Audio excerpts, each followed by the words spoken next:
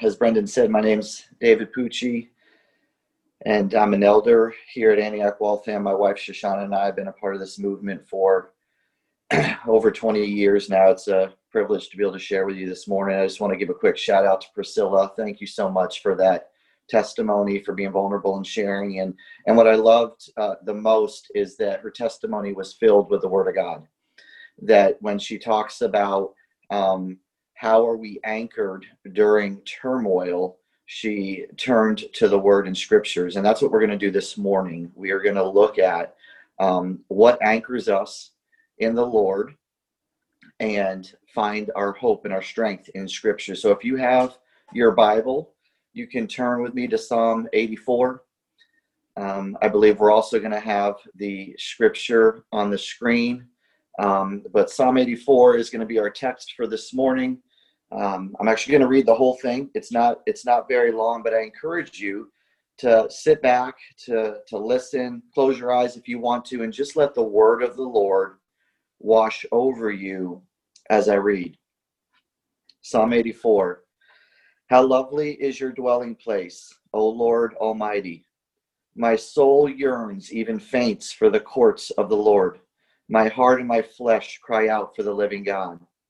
Even the sparrow has found a home, the swallow a nest for herself, where she may have her young, a place near your altar. O Lord Almighty, my King and my God, blessed are those who dwell in your house. They are ever praising you. Blessed are those whose strength is in you, who have set their hearts on pilgrimage. And as they pass through the valley of Baca, they make it a place of springs. The autumn rains also cover it with pools. They go from strength to strength till each appears before God in Zion. Hear my prayer, O Lord God Almighty. Listen to me, O God of Jacob. Look upon our shield, O God. Look with favor on your anointed one. Better is one day in your courts than 1,000 elsewhere.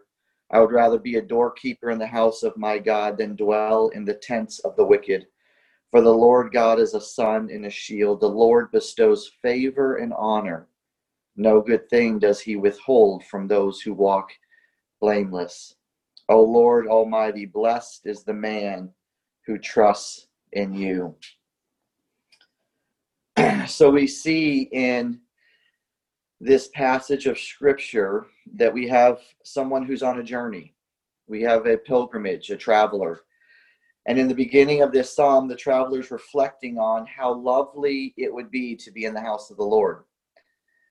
And as you listen to Priscilla and as you think about your own experience these past 6 months, my guess is that we can all relate to that longing to be physically able to be in the house of the Lord. This traveler identifies that even the birds, the sparrow and the swallow, are able to, in the outer courts of the temple, build their homes and be near the altar of God. And so there's this hunger, this thirsting, this longing for the nearness of God's temple. I know that I have felt that. I have felt that we've done as well as we can with Church Zoom, but there's just something about being in God's house. There's something about sitting in community with a group of people and being able to worship together, being able to connect, being able to share life with each other. And these past 6 months have been challenging in that way. Certainly we haven't been able to be in our physical building. Even as things open up, maybe we've been able to see people a little bit more, but it's still been challenging to feel that connectedness and that nearness to God.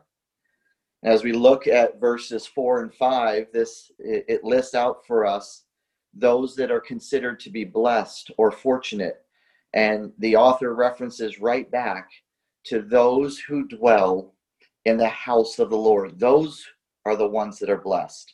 Those are the ones whose strength is in God, are the ones that have the ability to be in the house of the Lord. And so there's this yearning, this longing, and the reason for this pilgrimage. And then right about halfway through this psalm, we have a shift that takes place. the traveler describes on his journey that he goes through a valley. The name of this valley is the Valley of Bekaa. It translates roughly to the Valley of Weeping or the Valley of Tears. And so it's an interesting segue from this yearning, this longing, the reason for this journey, and then finding this traveler in the Valley of Tears or the Valley of Weeping. And this is where we're going to camp this morning. We're going to spend some time looking at verses 6 and 7 to decipher what the Word of God tells us to do when we encounter these valleys of tears or valleys of weeping. The location of the valley is unknown. It's possible that this valley wasn't even an actual geographic location. It's possible that this valley could just be figurative. But for our purposes this morning, we are going to compare this valley that we find in Scripture to any difficult and painful place in life where everything seems hopeless and you feel helpless. I'm going to read that again, and you just listen and see if this hits home to anything you've been feeling over the past 6 months. Any difficult and painful place in life where everything seems hopeless and you feel helpless. So if we go to verse 6, we see that it starts with, as they pass through. And so it's important for us to identify who is the they in this verse. The they is referencing back to the previous verses where it describes who is blessed. Blessed are those who dwell in the house of the Lord. Blessed are those whose strength is in you, as they pass through. So this is referencing people who know God, people who experience the closeness of God, people who have found their strength in the Lord. This is talking about us. This is talking about believers who trust and worship God. And it's identifying to us that as believers who trust and worship God, we can expect to pass through valleys of weeping at times. So have you been able to insert yourself into this narrative? Have you been able to connect with some of the feelings over the past 6 months and say, yeah, that does feel like that valley. That does feel like a valley of weeping or a valley of tears. Do you find yourself longing to be in the presence of God, to worship in church again, yearning to be in that place of comfort and familiarity where you can experience the presence of God? This is what the author is describing for us, and this is what the traveler is going through. We've experienced over the past 6 months an epidemic that turned into a pandemic.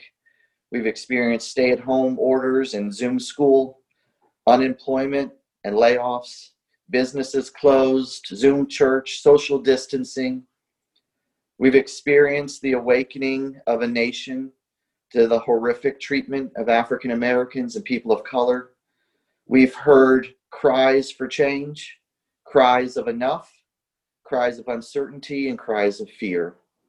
All of that wrapped together in a big jumble of emotion and pain and turmoil and uncertainty. Yes, this is our valley of weeping, Antioch Waltham, and you've been in it for the past 6 months. But I am encouraged and excited to bring to you this morning a message that I believe will bring and speak hope to our hearts. These hopeful worshipers that we read about that pass through the valley, they don't allow what they see and experience to speak louder than the truth they know. It says that they make it a place of springs. Because their eyes are focused on God, they see the valley of weeping not as a place of despair, but as a place to experience the Lord's faithfulness even more deeply. I'm going to say that again, Antioch Waltham. They see the valley of weeping the past 6 months, not as a place of despair, but as a place to experience the Lord's faithfulness even more deeply. So we see in Scripture that they draw up these springs in the place of dryness, in the place of weeping. Now, the text does not tell us how the water got into this valley.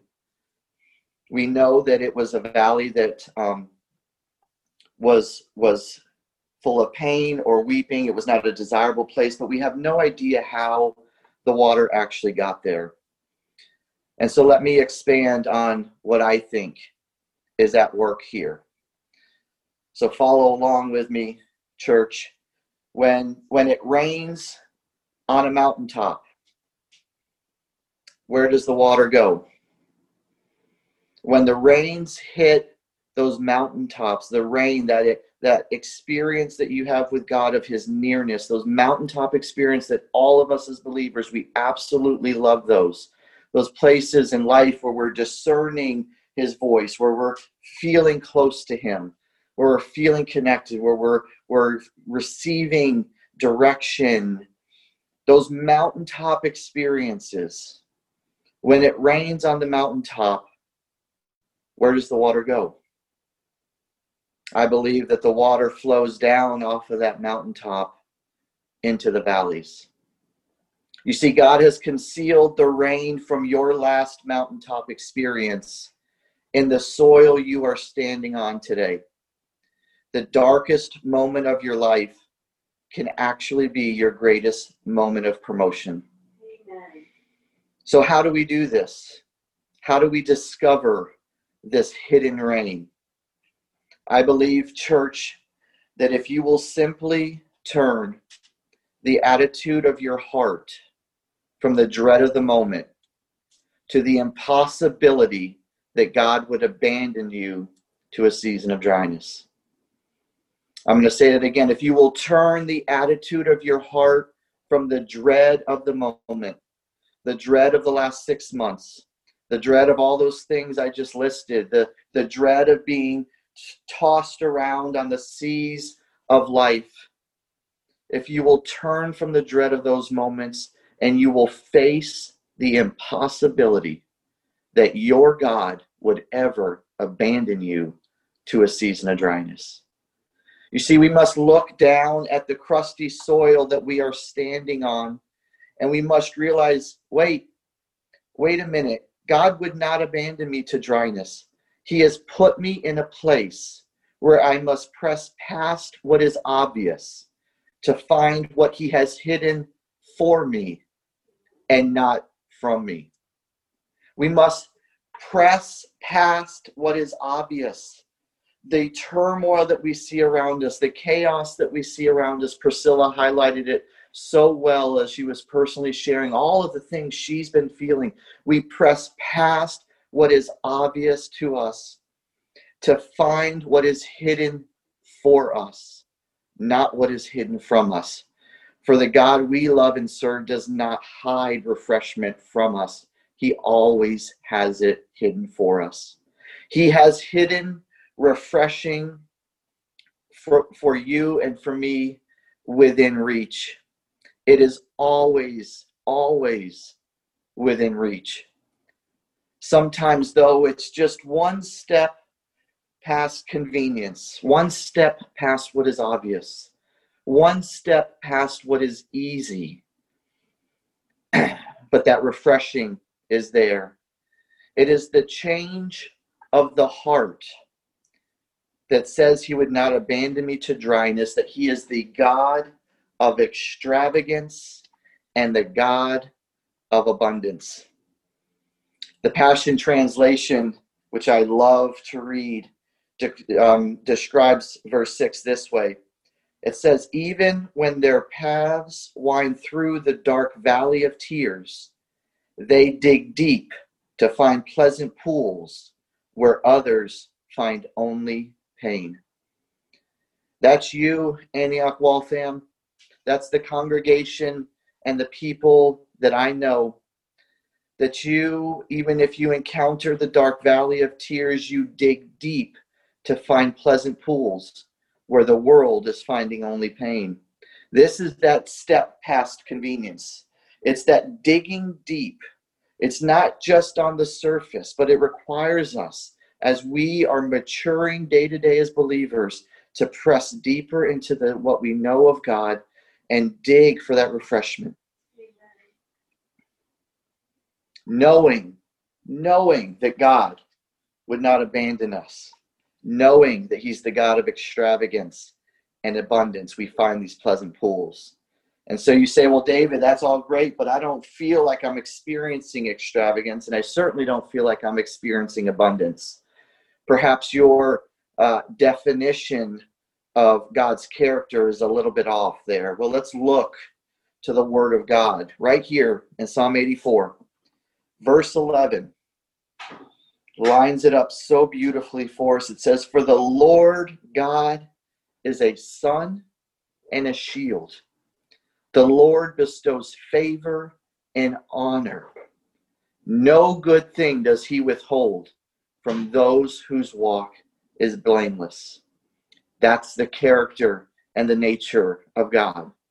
That is the extravagance and the abundance of our Father, that he bestows favor and honor, and he does not withhold refreshment. He does not withhold any good and perfect gift. So let's get back to our text, verses 6 and 7. Look what happens. After they make it a place of springs in verse 6, that water attracts more water. That faith attracts more faith. The end of verse 6 says that the autumn rains also cover it with pools. And so now we've gone from a valley to springs to pools. This place now is not a place of desolation. It's no longer a place of tears or weeping, but it is a beautiful place filled and covered with refreshing pools. And so my question to you, church, this morning is, are you ready for some autumn rains? Yes. Are you ready for the refreshing rains to come and cover our lives, to cover our nation with pools of refreshment? I know I am. And I say and declare to you this morning that those rains are coming, because God does not abandon us to dryness. Verse 7 says that they go from strength to strength until they appear before their God in Zion. I am prophetically declaring over you, church, that your destiny as a believer is to go from strength to strength. That regardless of your circumstances, regardless of what you see or don't see, regardless of the valley, that God's purpose for you is to experience strength, and strength for all of your days, till you appear before your God in Zion. You know what that sounds like to me? That sounds like revival. That sounds like dead things coming back to life. That sounds like refreshing rains of the Holy Spirit, raising up a generation that declares that the valleys of life will not determine my level of faith. And my faith declares that you are a good, good Father. So how do we do this? Is it just all a bunch of happy-go-lucky words? Is it just a pep talk for you to feel good for 10 minutes? No, I believe that in the Word of God are the words of life, the words for us to live our life by, the words to anchor us in this season. So how do we experience these pools? How do we experience this strength that the author is talking about? How do we experience this revival? Well, I think we could fill a whole sermon series on that, but for today, I am going to boil it down to hope. We put our hope in the Lord. When others are hopeless, we speak hope. not as the world understands hope, but we choose hope over fear. We choose hope over comfort at times, and we choose hope over the things of this world. We don't look to the things of this world to provide us the answer. We don't look to the things of this world to provide us comfort, but we look to our God to be the author of our hope. Our confidence is in his goodness. So I'm going to encourage you right now, church, wherever you are, if you have the ability to stand up, I'm going to encourage you to stand.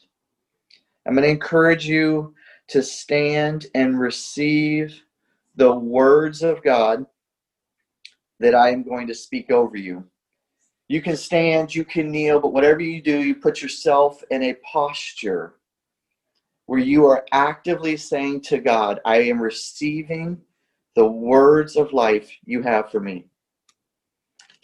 I am going to speak over us as a people. Words from Isaiah 40 and 41.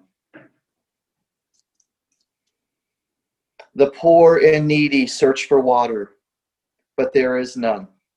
Their tongues are parched with thirst. But I, the Lord, will answer them. I, the God of Israel, will not forsake them. I will make rivers flow on barren heights and springs within the valleys. I will turn the desert into pools of water and the parched ground into springs. I will put in the desert the cedar and the acacia, the myrtle and the olive. I will set pines in the wasteland, the fir and the cypress together, so that people may see and know, that they may consider and understand that the hand of the Lord has done this, that the Holy One of Israel has created it. Do you not know, Antioch Waltham? Have you not heard? The Lord is the everlasting God, the creator of the ends of the earth. He will not grow tired or weary, even in Corona and COVID. He and his understanding, no one can fathom. He gives strength to the weary and increases the power of the weak. Even youths grow tired and weary, and young men stumble and fall. But here is the word of the Lord for you, Antioch Waltham. Those who hope in the Lord will renew their strength. They will soar on wings like eagles. They will run and not grow weary. They will walk and not be faint. That is the source of our strength. That is the source of our hope. And that is where we place our confidence in the goodness of God, the extravagance and the abundance of our Father, the confidence that says he would not abandon us to dryness, and that refreshment is always within reach. He has hidden it for you and not from you. So church, let's dig deep as a people. Let's break up the crusty soil that we stand on and believe that refreshment is there for us. And then when we receive this refreshment, when we are able to nourish our souls and drink deeply from his goodness, let us not be a people who are like a lake that is stagnant and shut off, but let us be like a river that flows through our community, that flows through our nation, that is bringing refreshment to people who have parched tongues and are hungering and yearning for the connection with a good God. I'm going to pray over us and close us out. Join me in prayer. Lord, this morning I speak to isolation, I speak to loneliness, and I speak to dryness. I speak to fear and frustration and the stronghold of hopelessness. Lord, and I pray right now that bubbles of living water would start to spring forth in our hearts. I speak to the heavy weight of darkness and I command it to go in the name of Jesus, and I release peace and hope over you right now. I pray that the strength of the Lord would settle on everyone listening. I declare that you are a God who is a God of extravagance and abundance, and that you withhold no good gift from your children. Lord, we love you. We join in the voice of the psalmist and declare that better is one day in your courts than 1,000 elsewhere. You are our sun and our shield. Oh Lord, I pray today that you would bestow your favor and your honor upon us. It's in your name we pray. Amen.